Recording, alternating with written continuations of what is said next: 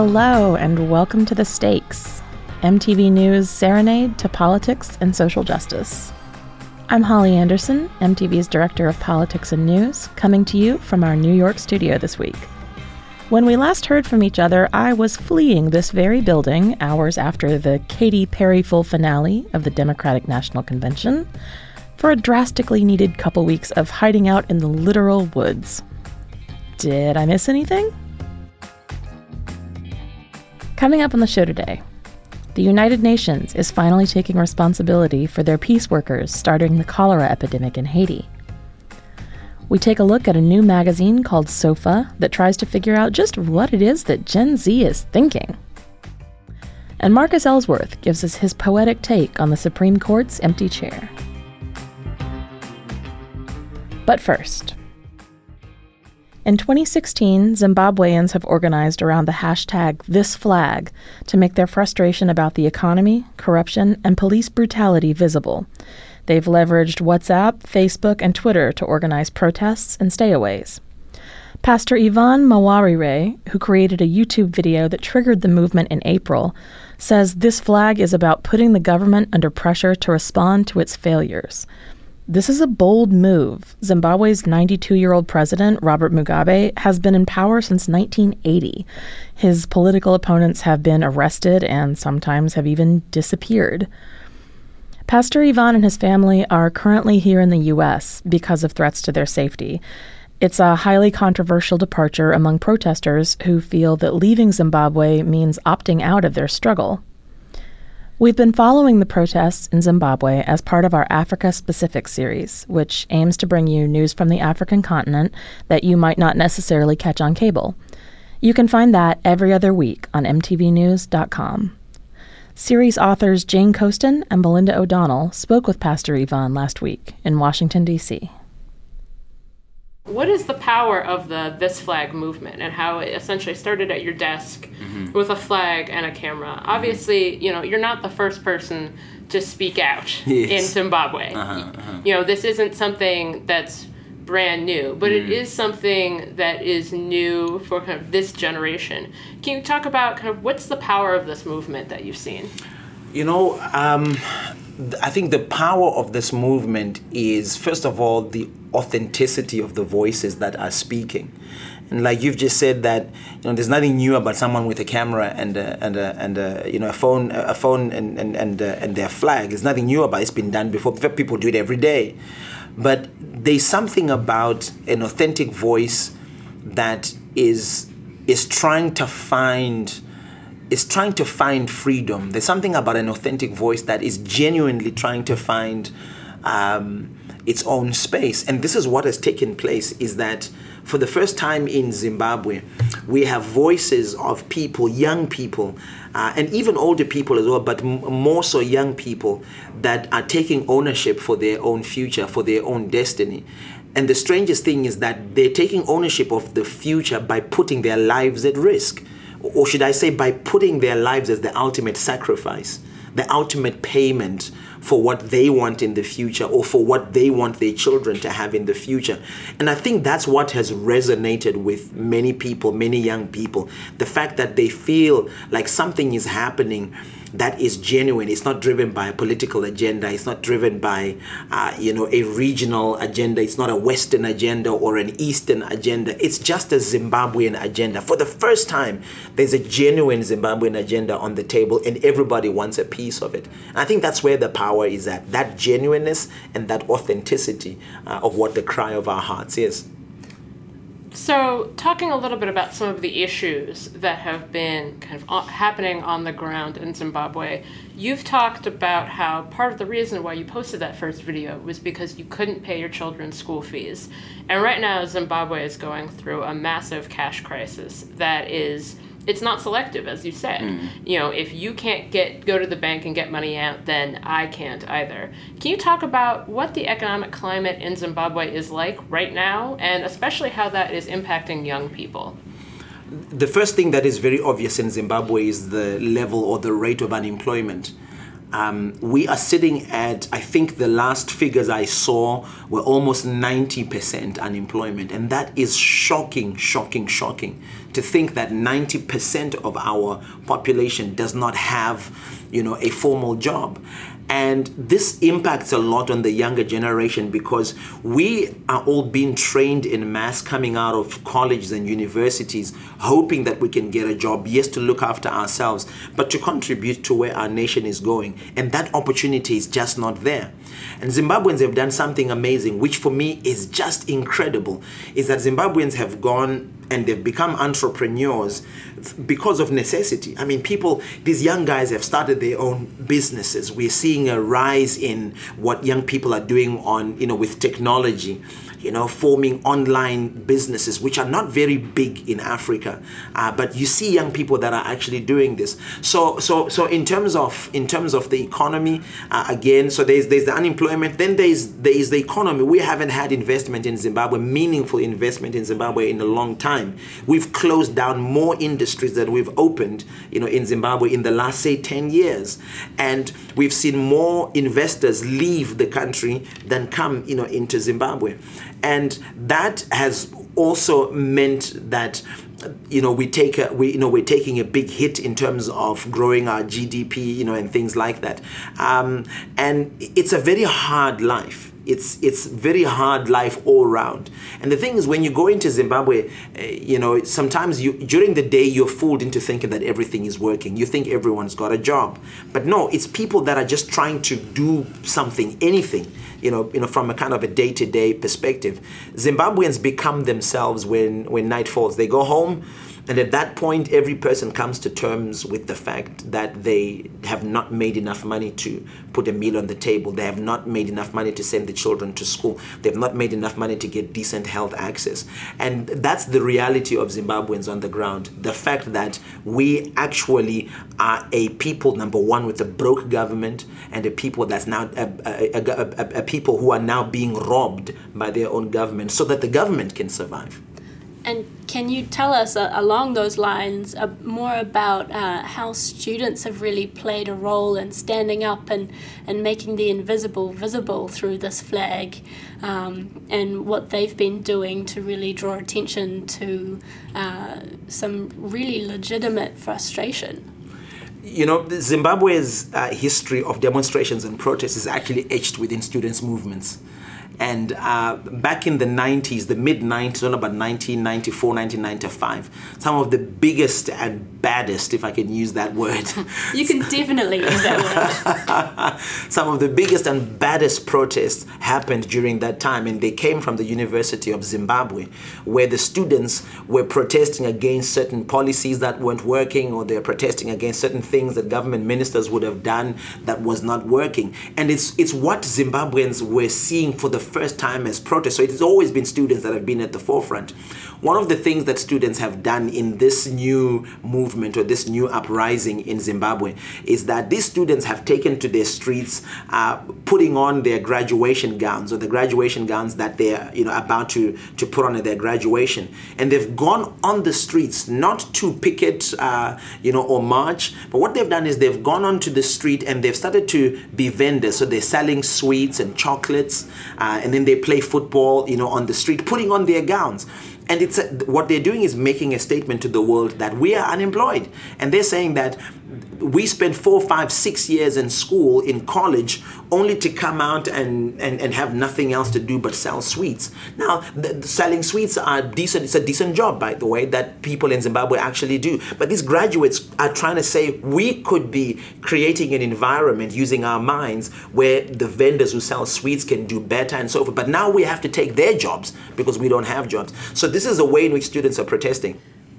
Moving forward and looking ahead to what's next for this flag, what do you hope to see happen when Zimbabwe has elections in 2018, and how is the movement contributing to that build-up already? I think it's now obvious that Zimbabwe is at a watershed moment. We really stand at the brink of the changing of the guard, or the changing of an era. there is no going back on that. Even the powers that be understand that the season is up in terms of change and something different happening. So we are hoping that we can band together as citizens and choose a government that we are proud of.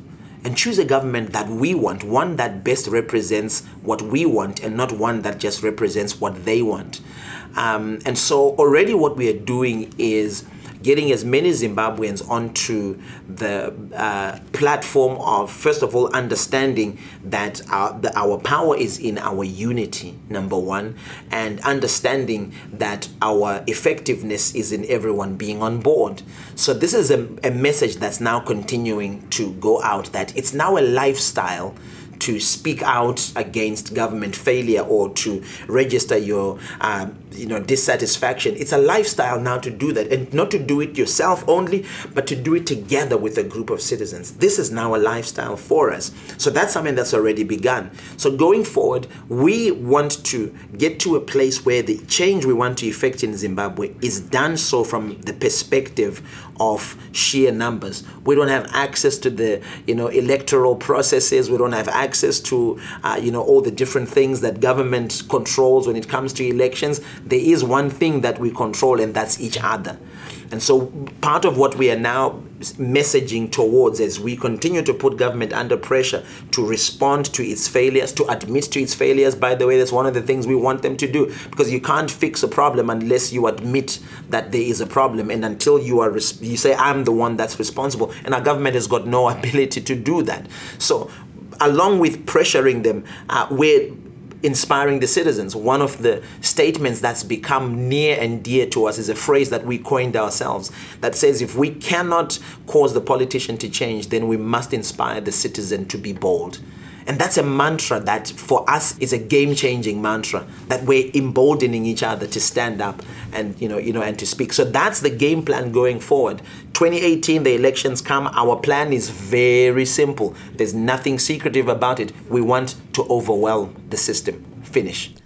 That was MTV's Jane Coaston with Belinda O'Donnell in conversation with Pastor Evan Mawarire.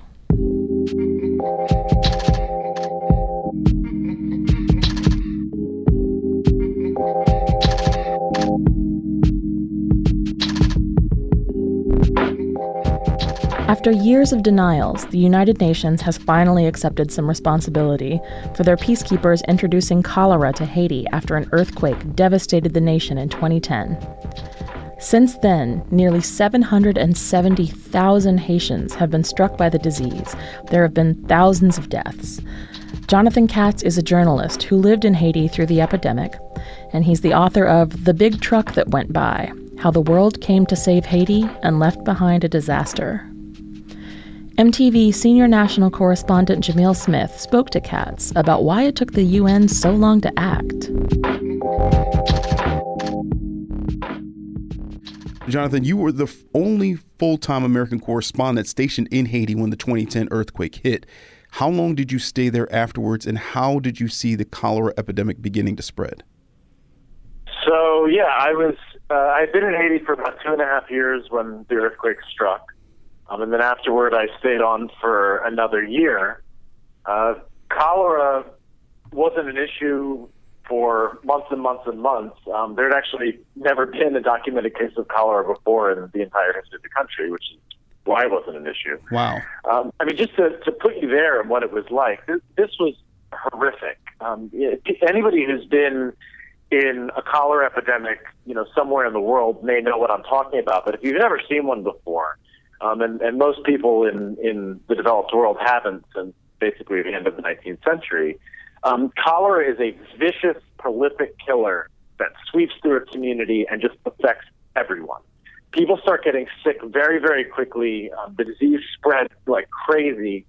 And within 24 hours, you can go from feeling completely fine to being violently ill to being dead.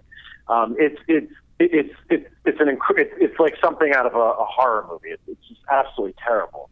All right. So given how widespread this is, Jonathan, how does the UN deny any role in this for all these years until last week? Yeah, that's a good question. I think the reason they did it, I think, is basically for the reason that anybody would deny something, right? It's that people don't like admitting when they've done something wrong. And they certainly don't like admitting when they've done something wrong if it's going to come at a cost of billions of dollars and your job, right? But the evidence that they were ignoring was incredibly strong, and it was evidence that we started gathering very, very quickly. I mean, the first cases of cholera in Haiti ever known were confirmed on October 20th of 2010, and it was a week later that I followed rumors that were spreading in the country that a United Nations peacekeeping base was responsible for starting the epidemic. It was just a week later that I went up and checked out the base myself. And within a couple of days from that, based on the things that I saw at the base and other evidence that we were gathering, it started to become pretty clear that the UN was the likely culprit. I mean, it was so clear, it was so obvious to me as a reporter, just going up and poking around the base, that I find it impossible to believe that the United Nations peacekeeping mission in Haiti, at a minimum, if not UN headquarters in New York, was probably aware, even before I was, that they were the likely source of the epidemic. But the scientific evidence is unmistakable. It's enormous. I mean, there are always small margins of error, but suffice it to say, the odds that a strain of cholera that was circulating in Nepal, that had never been seen before in Haiti, in a country that had never had a documented case of cholera before, suddenly appeared for the first time in a remote, isolated river out in the countryside, next to a base that was housing 454 soldiers who had just come from Nepal, which at that moment was experiencing an ongoing epidemic.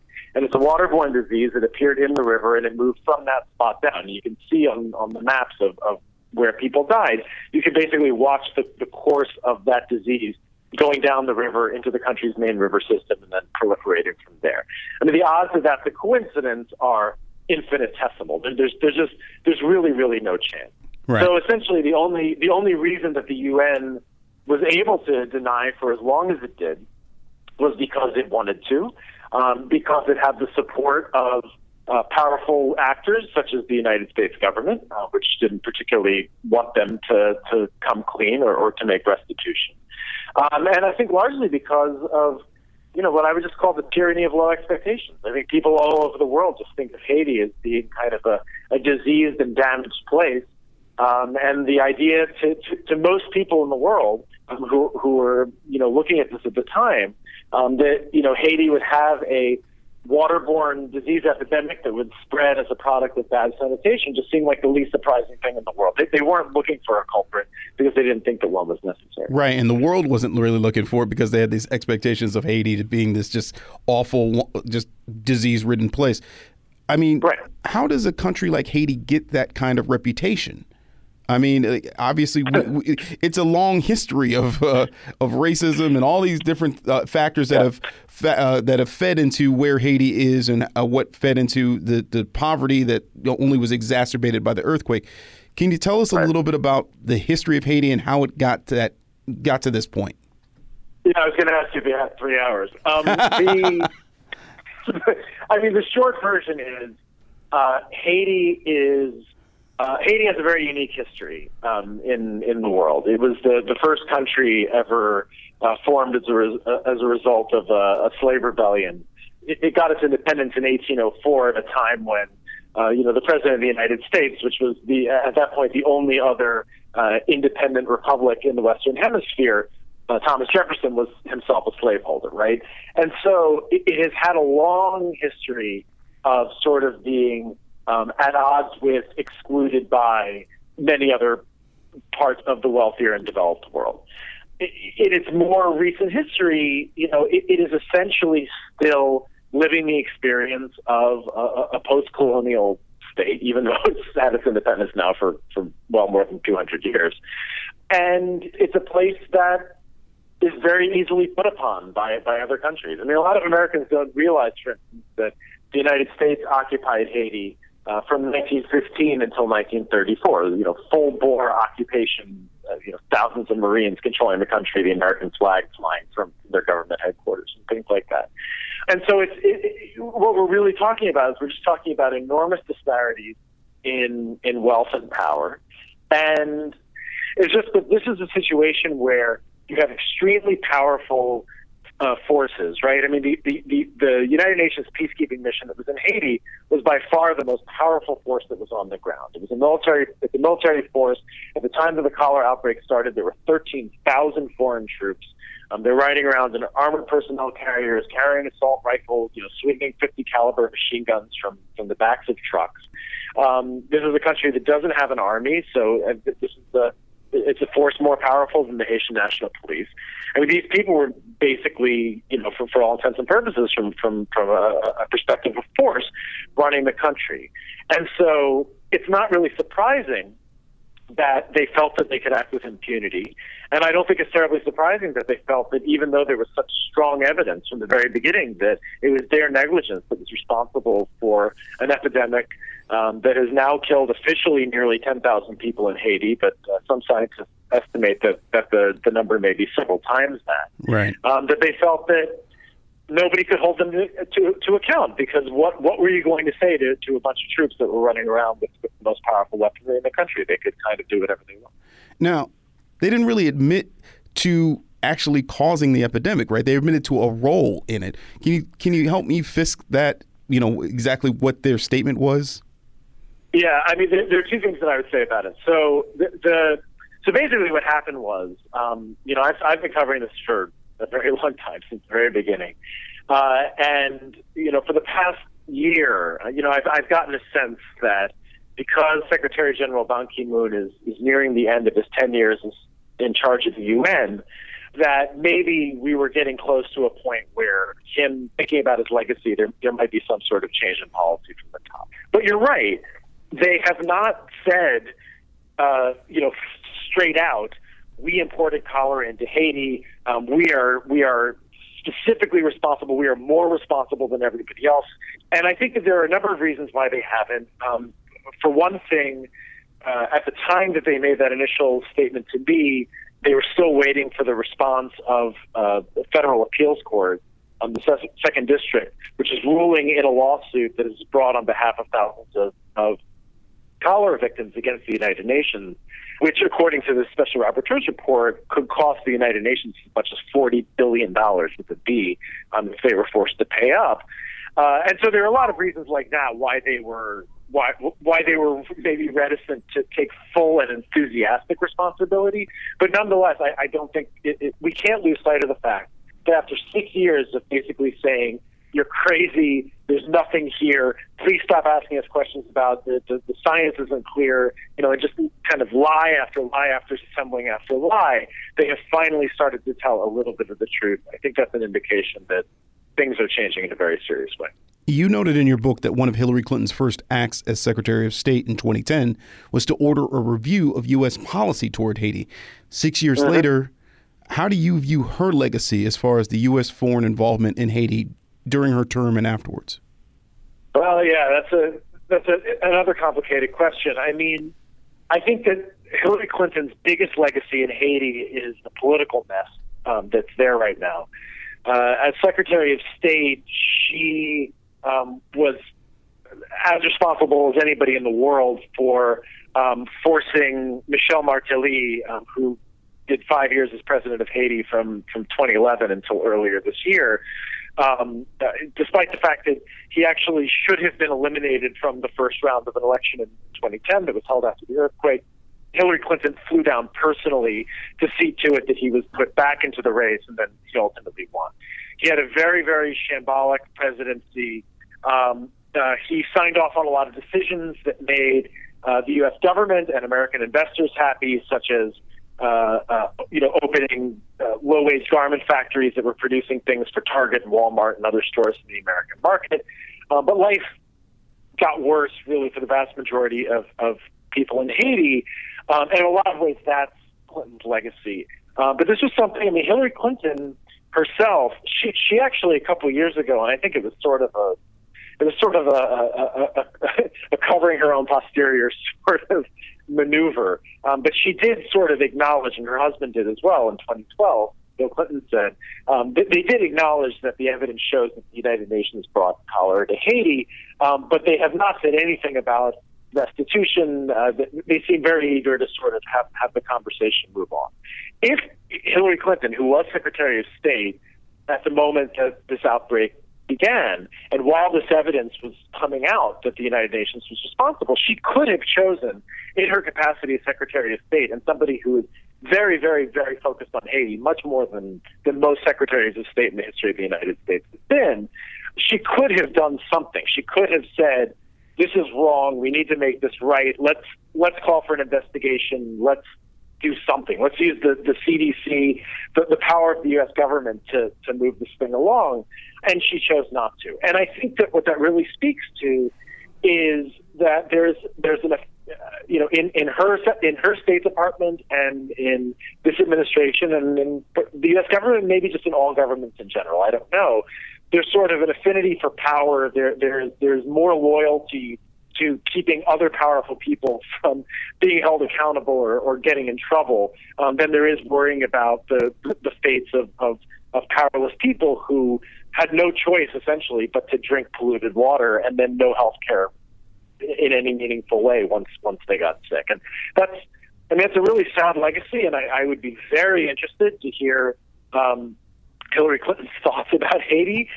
She has, despite the fact that she went there a whole lot as Secretary of State, the fact that she and her husband were both instrumental in the earthquake recovery and the years that followed, she has been conspicuously silent about Haiti almost entirely. It has not come up once that I've seen on the campaign trail. I think that's a clear sign that she knows that things didn't go altogether well there. But as a reporter, I would love to get 20 minutes with her just to ask her what she thinks, for sure. Maybe you will, bro. Maybe you will. I hope so. Jonathan Katz, appreciate you joining us. Okay, thank you very much. That was MTV's Jamil Smith speaking to Jonathan Katz, author of The Big Truck That Went By, How the World Came to Save Haiti and Left Behind a Disaster.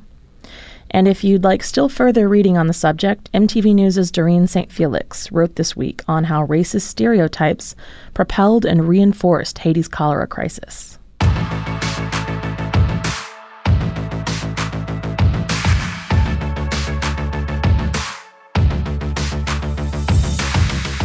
Every major company wants to know what's going on in the mind of teenagers, but what are America's whippersnappers really thinking? A new magazine that focuses on digital trends called SOFA aimed to find out. They studied Gen Zers, I can't believe I'm saying this, but that means those born in the mid-90s to now, and they hired a 16-year-old guest editor to take a look at youth culture from the inside. Julie Zeilinger of MTV Founders talked to SOFA co-founder and editor-in-chief Caia Hagel about what teens are actually like and what it's been like starting up her new magazine. So I think I'd like to start off just very basically, what is SOFA Magazine? Who are you trying to reach, and what gap do you think this publication fills?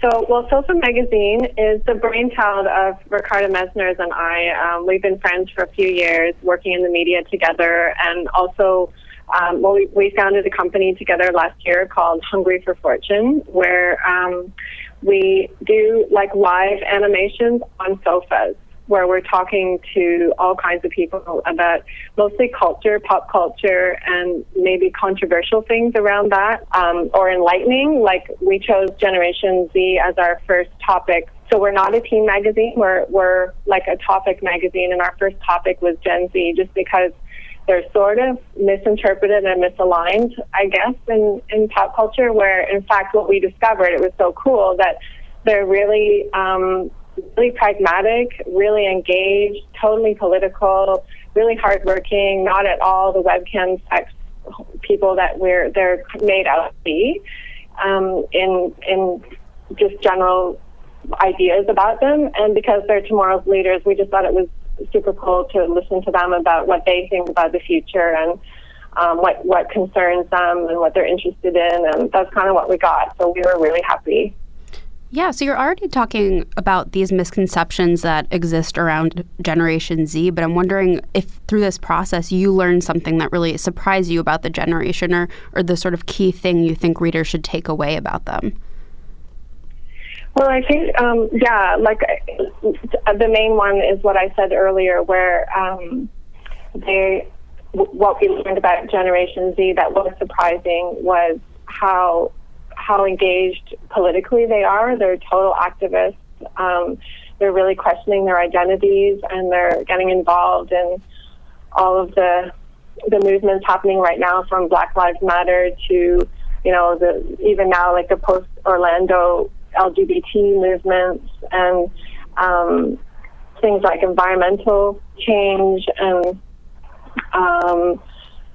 they're really involved in wanting to make the world. I think they're kind of sick. Actually, this was funny. They were all really, really pro-Bernie when he was still in the race against Hillary Clinton. Mm-hmm. And when we delved into that, we really saw how disenfranchised they're feeling and kind of sick of letting adults run the world. And now that they have power through technology and their rulership of social media, they want to just take over a little bit and create their own movements or political parties, or to take action against things that they believe are wrong. So they're actually a really engaged bunch of kids, and they're super smart, and they're organized and quite sober, actually. Like, they're not the sort of kids that are, well, of course, you can't say. I mean, I think they're also incredibly diverse and complex, and so you can't sum them up in one way. And I think that's what we also tried to show through their voices, is that they're not a snapshotable, and maybe no generation ever is, but it's becoming clearer through social media, I guess, and just visibility, that they're not one thing, they're many, many things. And they're definitely not all party animals that fall out of windows with overdosing on drugs kind of thing, which is what a lot of people think of teenagers. Mm-hmm. And you notably had a 16-year-old guest edit this issue. Why was having a teen editor important to you, and how did you find her? Well, it was really important to us, actually, because we're not teenagers anymore ourselves. And although I've just co-written a book that's coming out in Canada in September that looks at girls across North America. So my co-writer and I also went on a tour, and we went and hung out with girls all over the place, from bedrooms to parties to classrooms to school dances to volleyball tournaments, whatever. And we got their voices, and guys too. We sat with a bunch of teen guys, and also were really moved by the stories that they had to tell. And so, Ricardo and I also knew that we could trust a 16-year-old to tell the world from their point of view, and that we had a right, or maybe even obligation, to listen.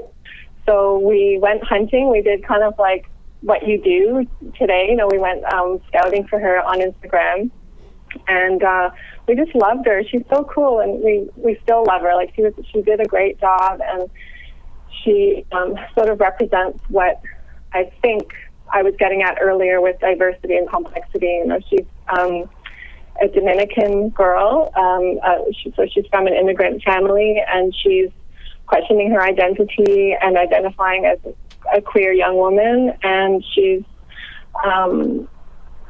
sending dispatches to the world from her bedroom on her phone. And so she's kind of engaging with the world from this point of view that is the future. So we're really happy with the way the whole thing worked out. She was great to work with. We got like the full team treatment, because at one point she got grounded and her phone was confiscated, and we lost a bunch of content. So we had the full teen experience with her, and we loved it. It was great. So this magazine also seems to acknowledge and even focus on internet culture. And you were saying before, technology is really an integral part of being a teen today. But even beyond Generation Z and this actual issue that focuses on them, you chose to make a physical magazine in a sort of digital media era. Can you describe your decision to do that, and what you hope this physical magazine will accomplish? Well, we're printing biannually, so we're not going to be limited to print as our only voice, because we're also, for example, we're going to be at Red Bull Studios in November animating live sofas, where we're getting some young girl gamers. Again, we're working with teens on this to create games that we're going to exhibit as art alongside some live sofa talk. The print side of it complements it and also deepens it and allows it to live on in a way that people who aren't present in the live performances can also hang out with it and have it. And we really do believe in print, and we never believe that print is dying, because we're still people, even though we love our digital gadgets and everything, we're still sensual, and we like to touch things, and we like to have things in our environments that we can hold and go back to again and again in that way where you can feel it, in your hands and stuff. So I think we're super happy with doing something digital in print that references print and digital at the same time. I don't know. I mean, Wired magazine, I guess, did it all those years ago and continues to do it really well, but in a very techie way. Like, I think what we're doing is we're taking what is digital and turning it into narratives where real people are acting in it, and we can look at ourselves in these stories and maybe think more deeply about where we're going and what we're doing, and really looking into the future. That's also one of our goals. We love the whole idea of prophecy and being able to see a little bit where the choices we're making today might be leading into tomorrow. And if we have any power around seeing that, we can also maybe have powers in having more of a stake in our directionality or something. Finally, can you give us a sneak peek of what we might expect from future issues of SOFA? Well, our next issue is actually cyber love. So we're going deeper into the digital space, but this time beyond teenagers. And then we're also looking into everything from like love relationships that endure across the world through digital means, to new business kind of relationships, to like webcam sex, to AI and virtual reality ethics. So that's our next issue, and we have our other two issues planning out too. The following one will be, it's called We Are Nomads, and it will look really deeply into immigrant intelligence, because we really want to hear from all these people who are being politicized in ways that like they're being spoken about, but they're not being spoken to. So we really want to hear from them what they're feeling and thinking about and writing about and experiencing, and what kind of intelligence they bring to their host country, so that we can kind of love them better, because we think they're amazing. And then the fourth issue is called Bra, and it's going to be on Who Are Guys Today, and that'll be really interesting as well, because the world is changing in that same vein that we saw with the Generation Z, with diversity and complexity and politicization of everything. Like the white guy is kind of under fire, and we want to see sort of what's going on there. So they're all kind of related. They're all sort of investigative stuff that's really entertaining, and all about, again, uncovering the hottest topics of the near future, the now and the near future. Well, that sounds incredibly interesting, and we'll definitely keep an eye out for all of that, and good luck with this. Thank you, Julie. That was MTV Deputy Founders Editor Julie Zeilinger talking to SOFA Magazine co-founder and editor-in-chief Caia Hagel. We close out our show with a piece by our poet-in-residence, MTV News writer Marcus Ellsworth. This week, he explores the possibilities of what can be done when contemplating an empty seat. Imagine an empty chair. What can you do with that unoccupied seat? Practice lines for your one-man show even though no one's waiting for your retelling as Godot?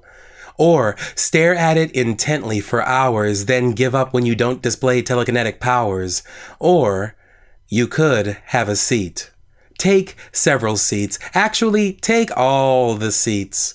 If you're in Congress and have blocked appointing someone to the empty seat on the Supreme Court in the name of your favorite sport of turning governance into deadlock. When the SCOTUS score ends up 4-4, it makes one wonder who this holdup is for. Ties keep the court from setting precedent, while Congress sits on its thumbs waiting for the next president. The wheels of justice still turn and stick and spin in the mud. The scales weighing our laws hang even for the want of a judge. That justice will be appointed by our next commander-in-chief, but this election may leave some watching in disbelief as they give up their seats for someone who will do their job and not just throw tantrums in the name of the GOP. Imagine an empty chair and the possibilities sitting there, the choices that have been made from marriage equality to Roe v. Wade. This election will decide how the court sees justice through, and the fate of that empty chair, well, that's also up to you.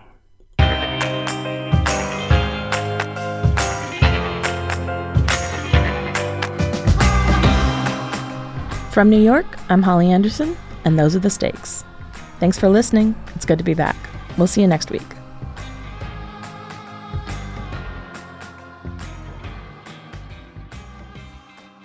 This episode of The Stakes was produced by Michael Catano, Mukta Mohan, and Kasia Mihailovich for the MTV Podcast Network. Follow us on Twitter at MTV Podcasts, and subscribe to this and other MTV podcasts on iTunes.